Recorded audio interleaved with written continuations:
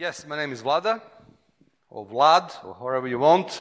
In the beginning, when I was in England, if I introduce myself, I say, "Hi, I'm Vlada from Serbia." People always understood that I'm Vladar from Siberia. So I'm not Vladar, I'm Vlada. And another thing, just to make easier for you to follow me, you probably think right now, this guy sounds very familiar. That is because I have this Eastern European voice, bald head, and I look like a villain from Despicable Me, okay? And it sounds like him. So now leave that behind and listen to the sermon.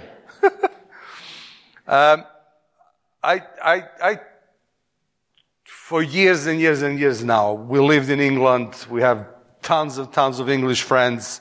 And I had this wonderful opportunity to travel from East Balkans, you can say, Eastern Europe to Western Europe, England.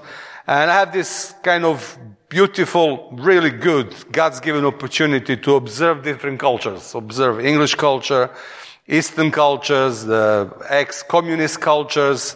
And sometimes I come here in all the grace to provoke some things that maybe you don't see so much coming from your own culture, and from people who come from other culture, they maybe see some things that you are maybe have kind of blind spots. So I'm going to try to do that this morning. Worked very well this morning.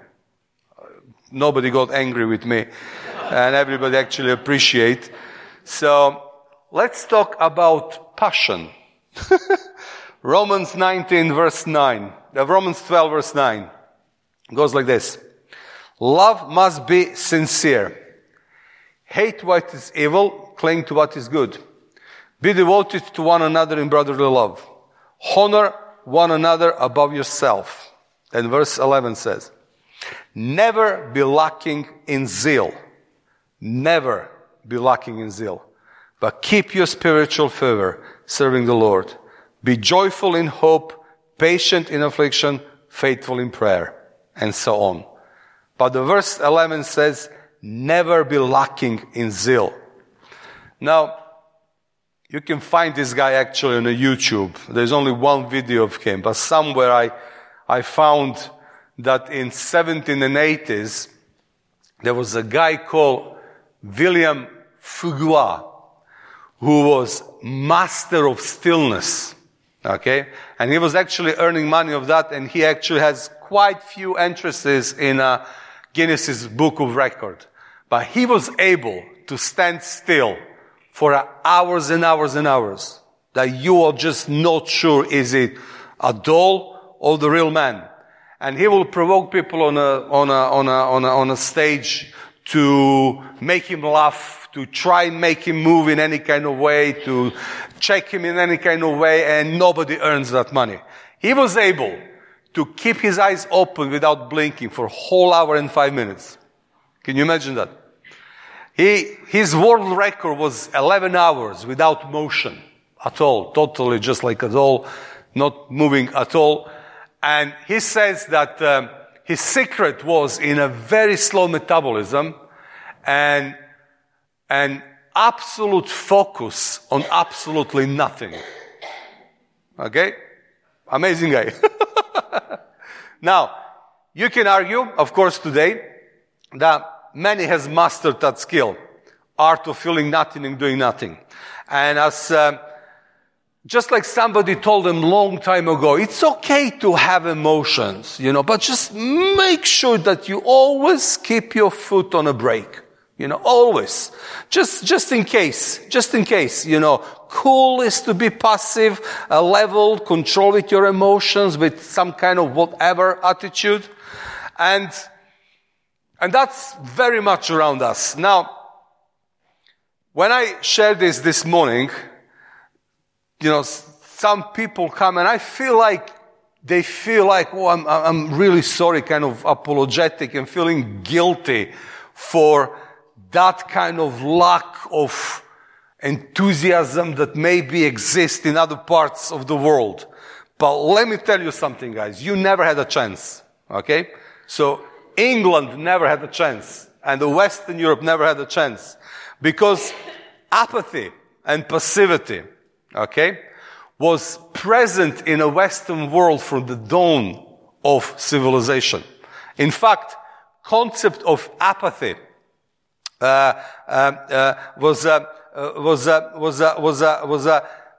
we are not the only culture who thinks it's cool to not do anything.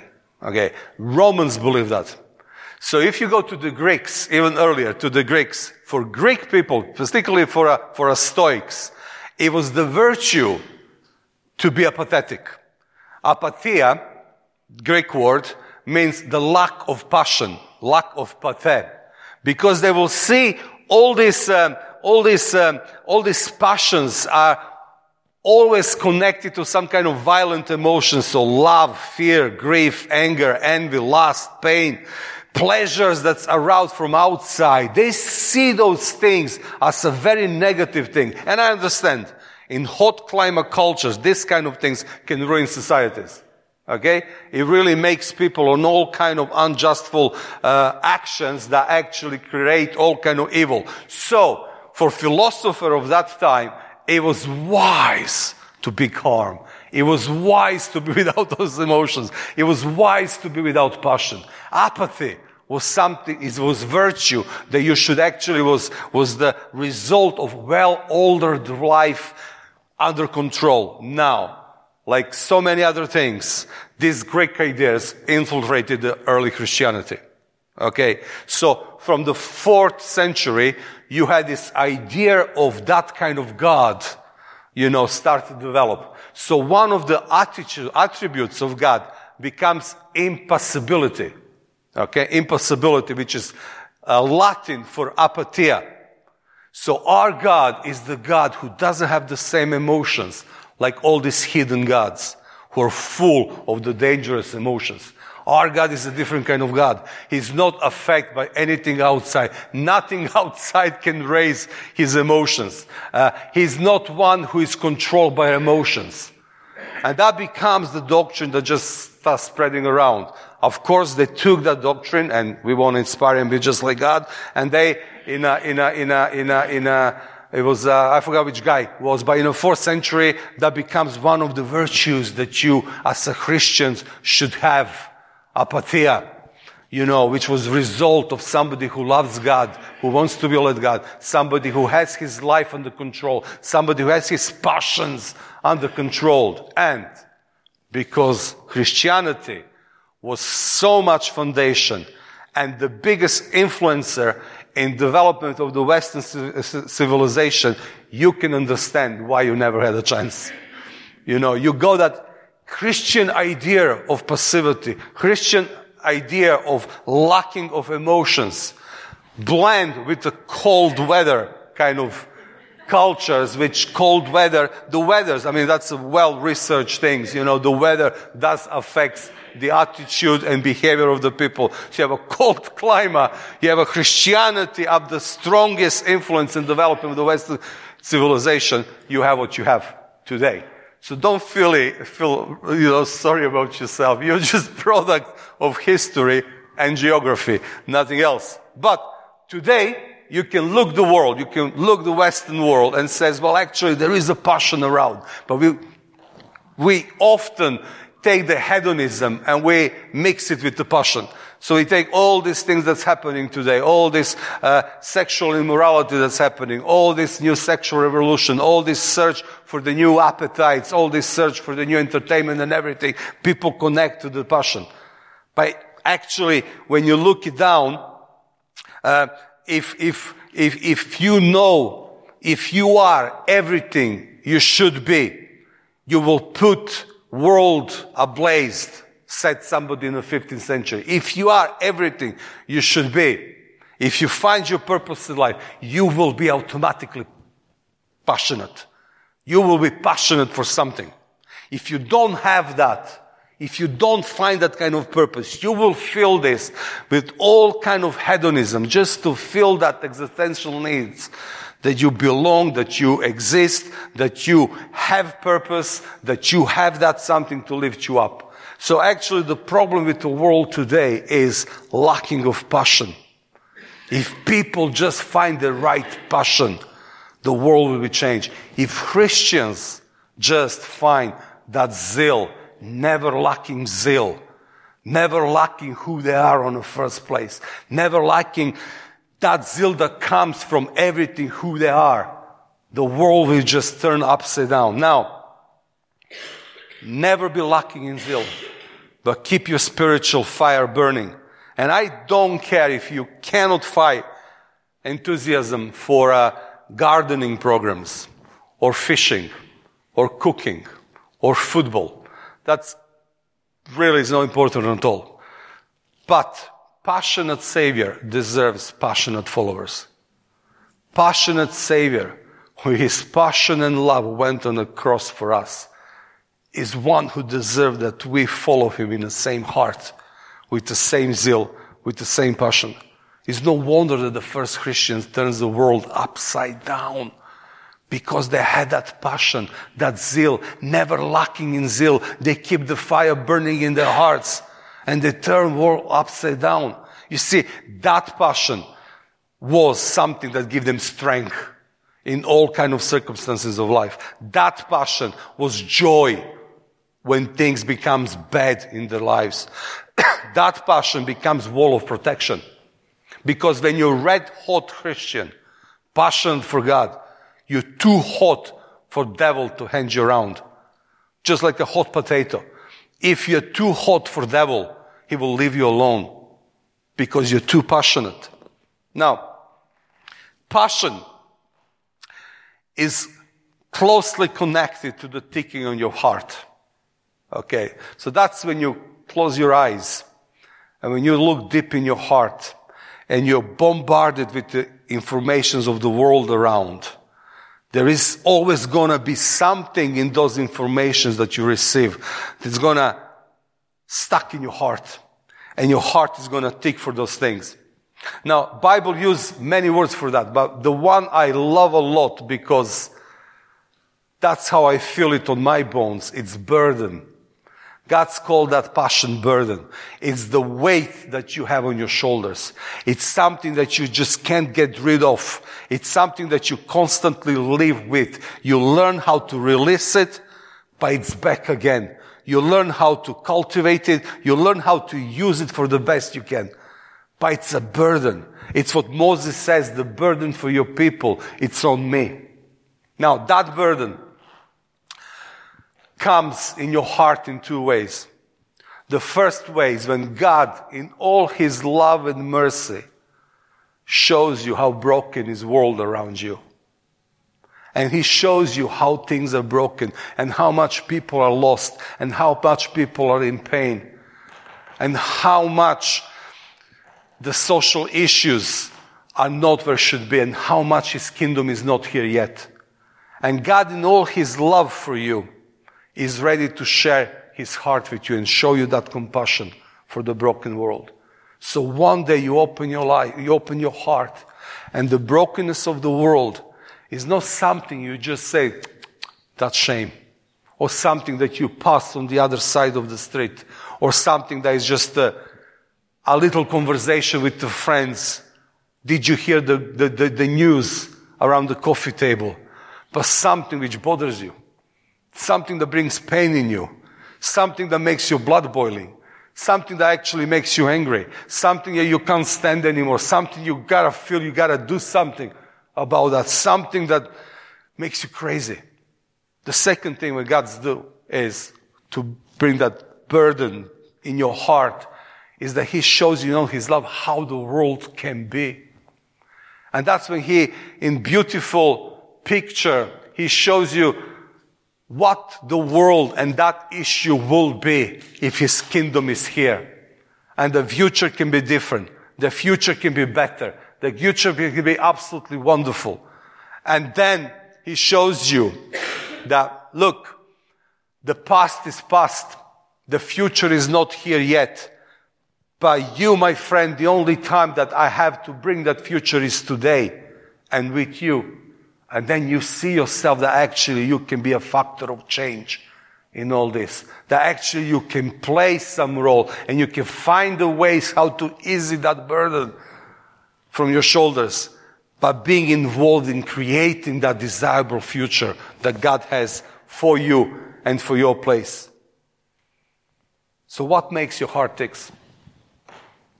What in this broken world is pressing you down so much that you must find release in prayer, must find release in sobbing, pleading with God to change things, to bring that future?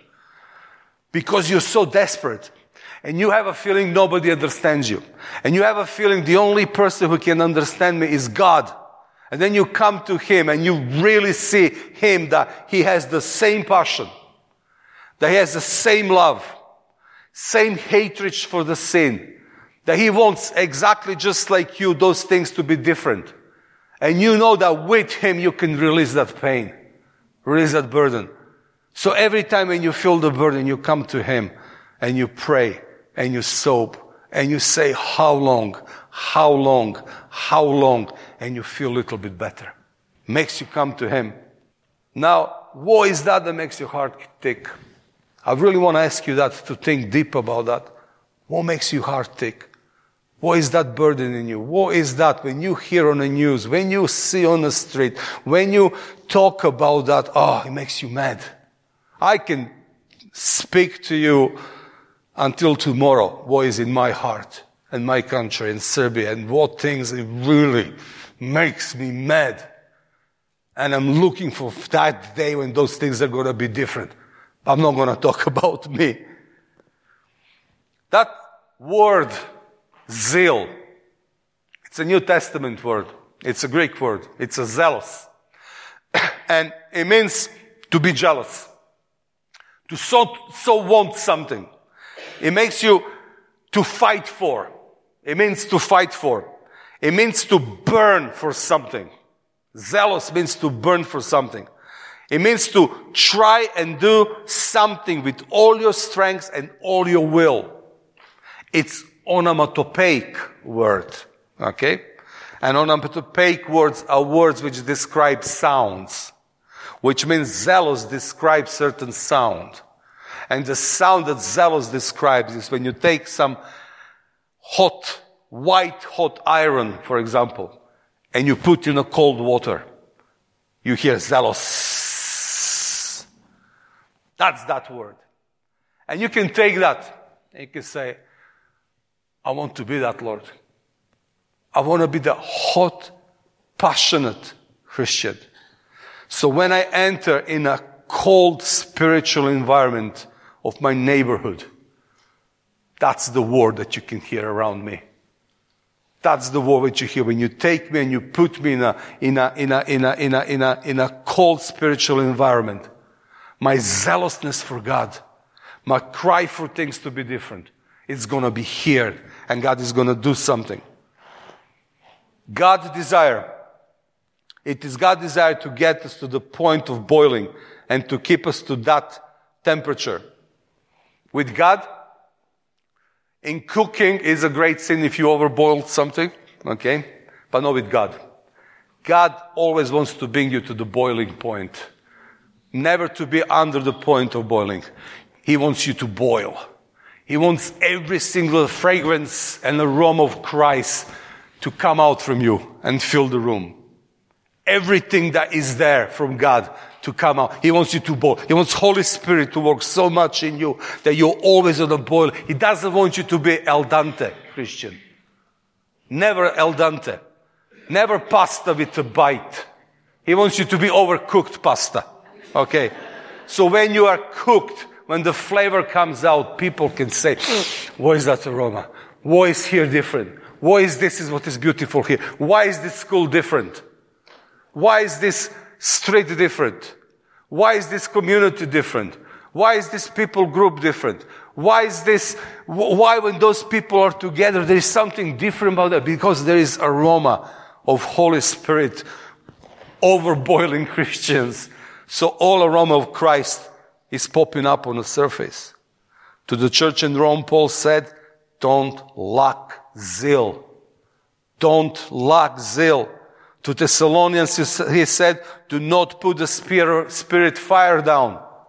Keep keep the fire of spirit burning. To Timothy he says, fan the flame of spirit. Keep it burning. Never lack its zeal. Which means it can't be turned down.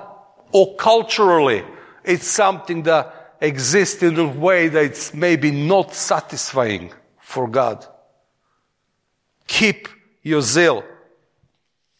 Because one man with a fiery belief can do way more than 100 people with just a passing interest. I mean, we all know that we would rather have 5 people in a church who are just passionate for God, burning so much for God, than just 100 visitors who just come and go, come and go, come and go. You can do way more. That's exactly the principles with the Gideon. Give me 300 people who are really ready to do something. I'd rather have them than the ones with divided interest. So how do you wake up that? How do you wake up that? As I said, those Greeks are coming from the hot climate countries, which you didn't need to teach them how to wake up zeal. He was there and he was doing some bad things, and I can understand that very well because I come into that kind of culture and I know how temperament we can be, and we need to chill out sometimes. But how do you wake up that in the places when it's not maybe there? How if Paul is here, he will say, well, keep your zeal. Come on, burn your fire.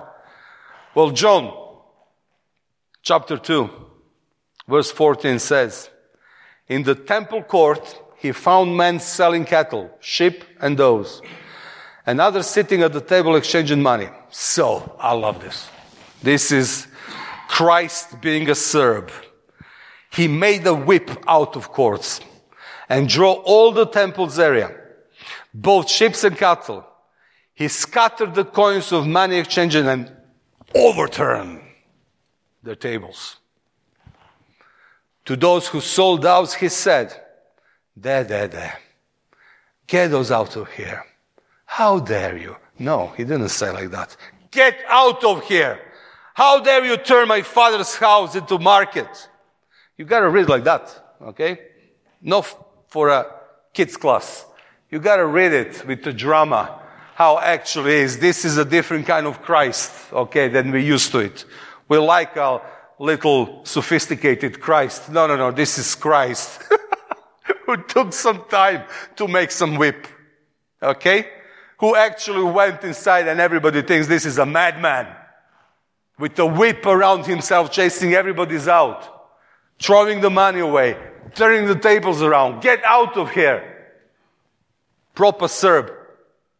And disciples, remember that is written, zeal for your house will consume me.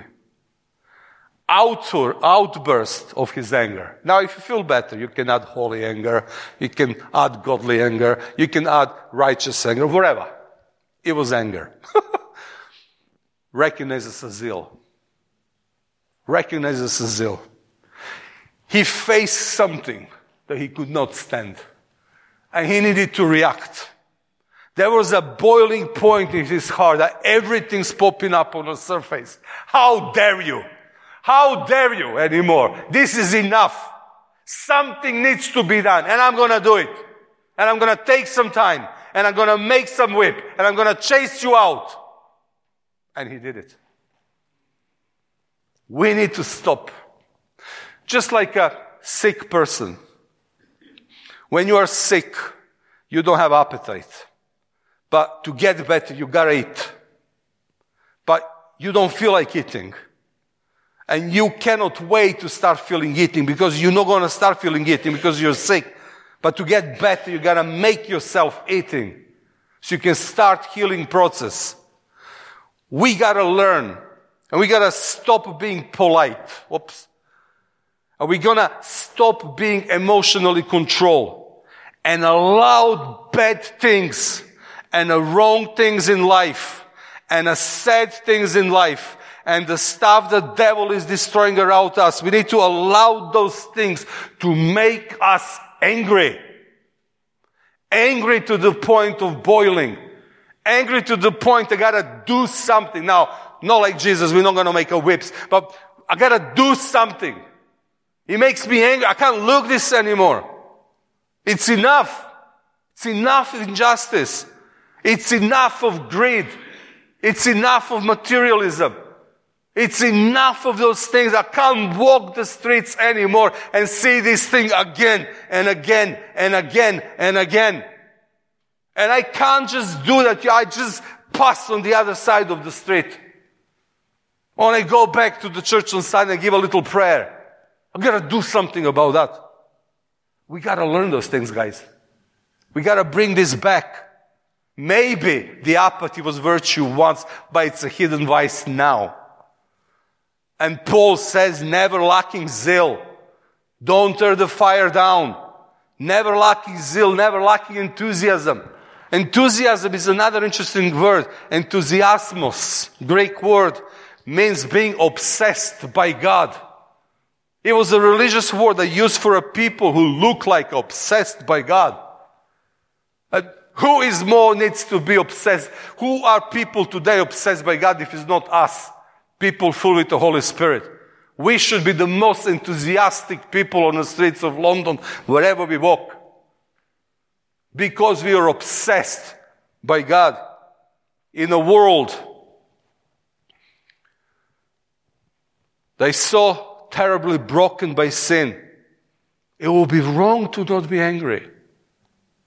Wrong to not pass through those things and actually feel something in your heart.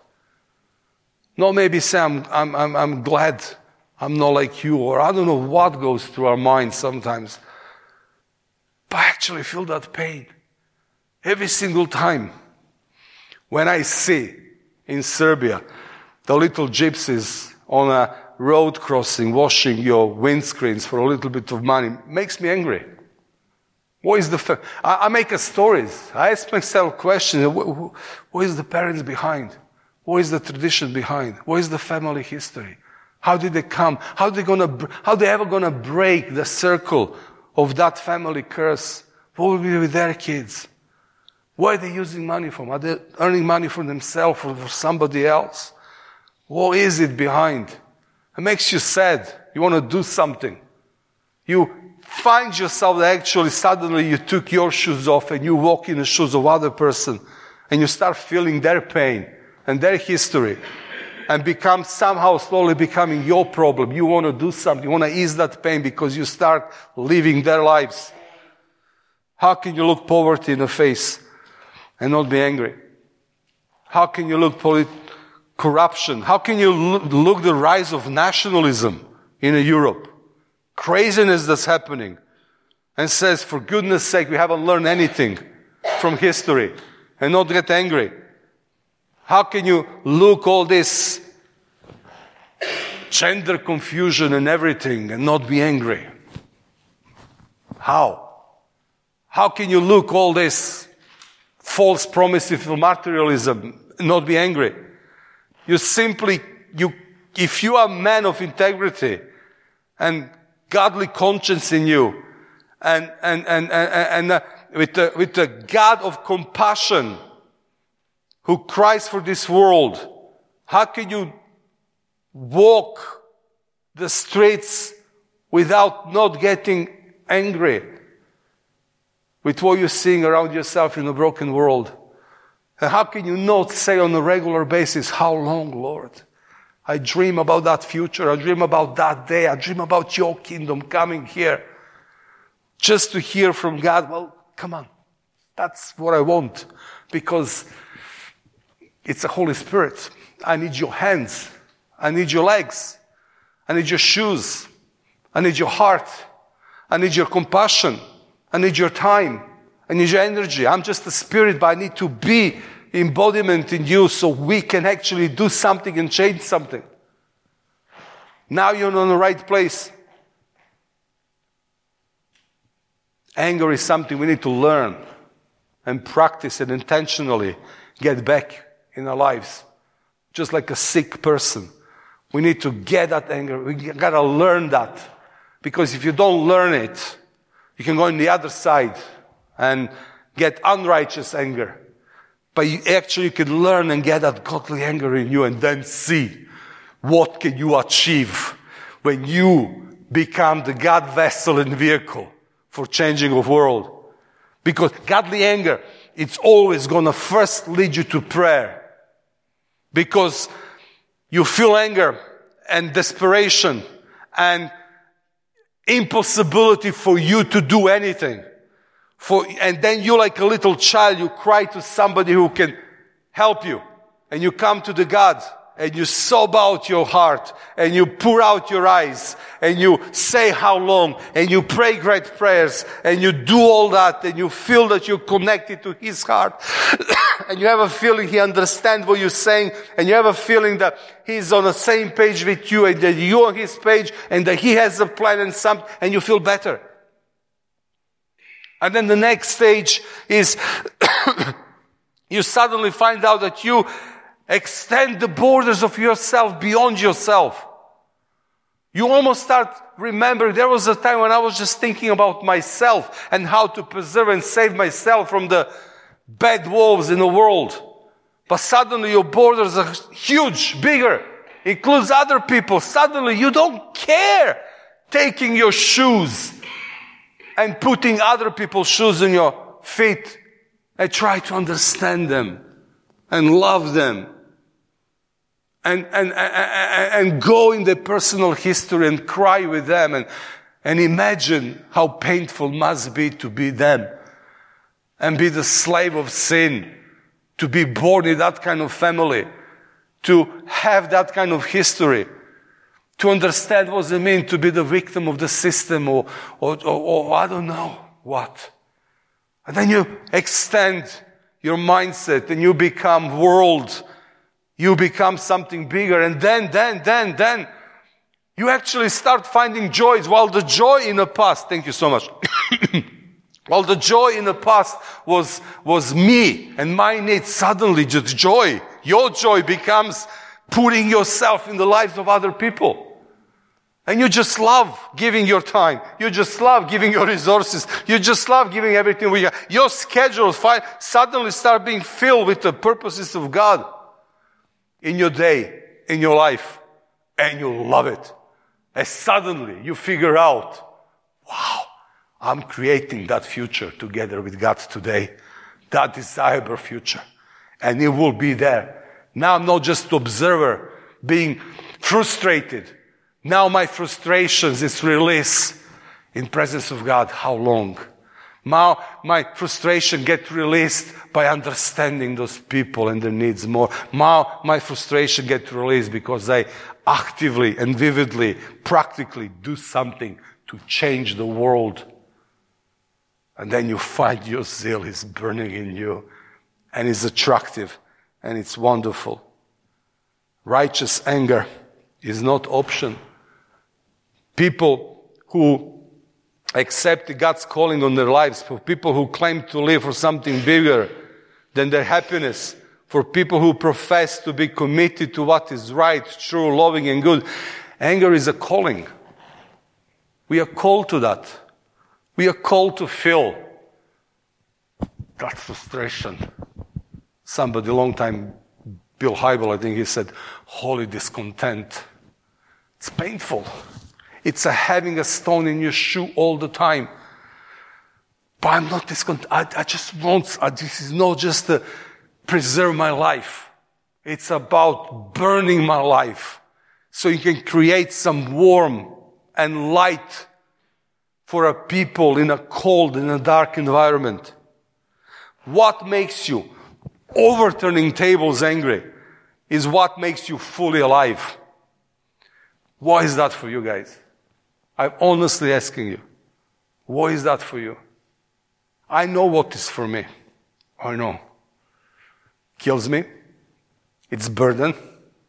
The only place where I can release it, it is in His presence. And knowing that today I'm doing something for a better tomorrow. The only place where I can do that. And I love it.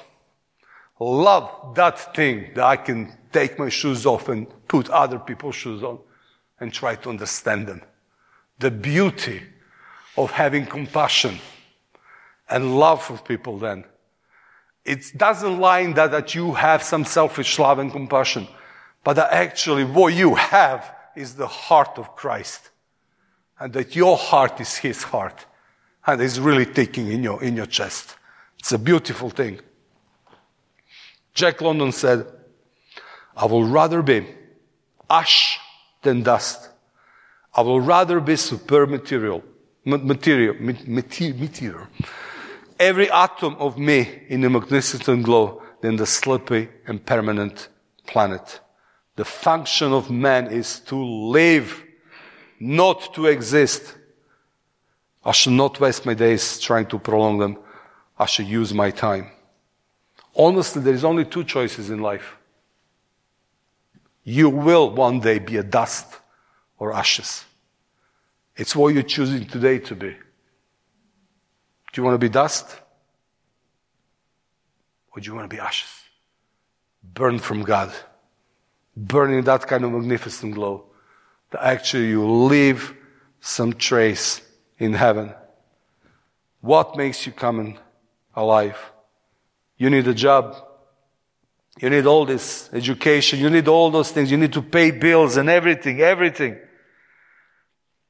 But nothing's going to help make you happy until you find that thing that makes your heart tick and you choose to go for that.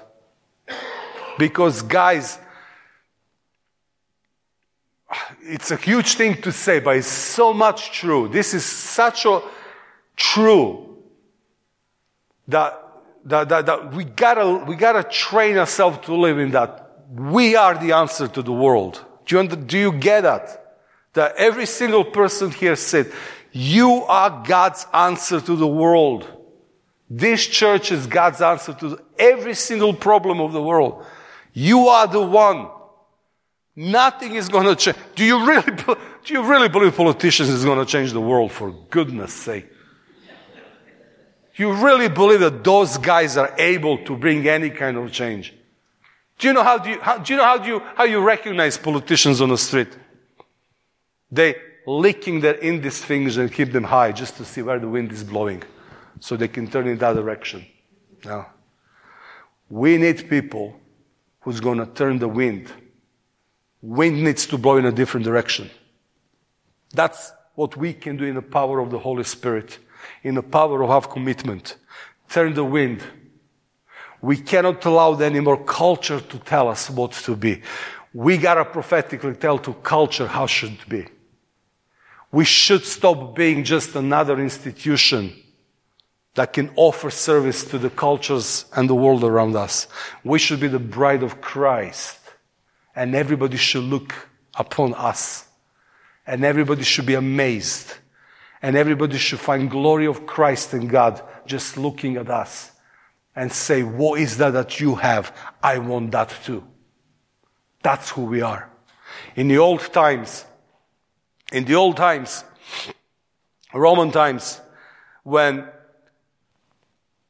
Roman army will go and have some expedition in a cold countries, England, for example, it was a very important to keep the fire burning. So military camps will have one special place where the fire will burn all the time.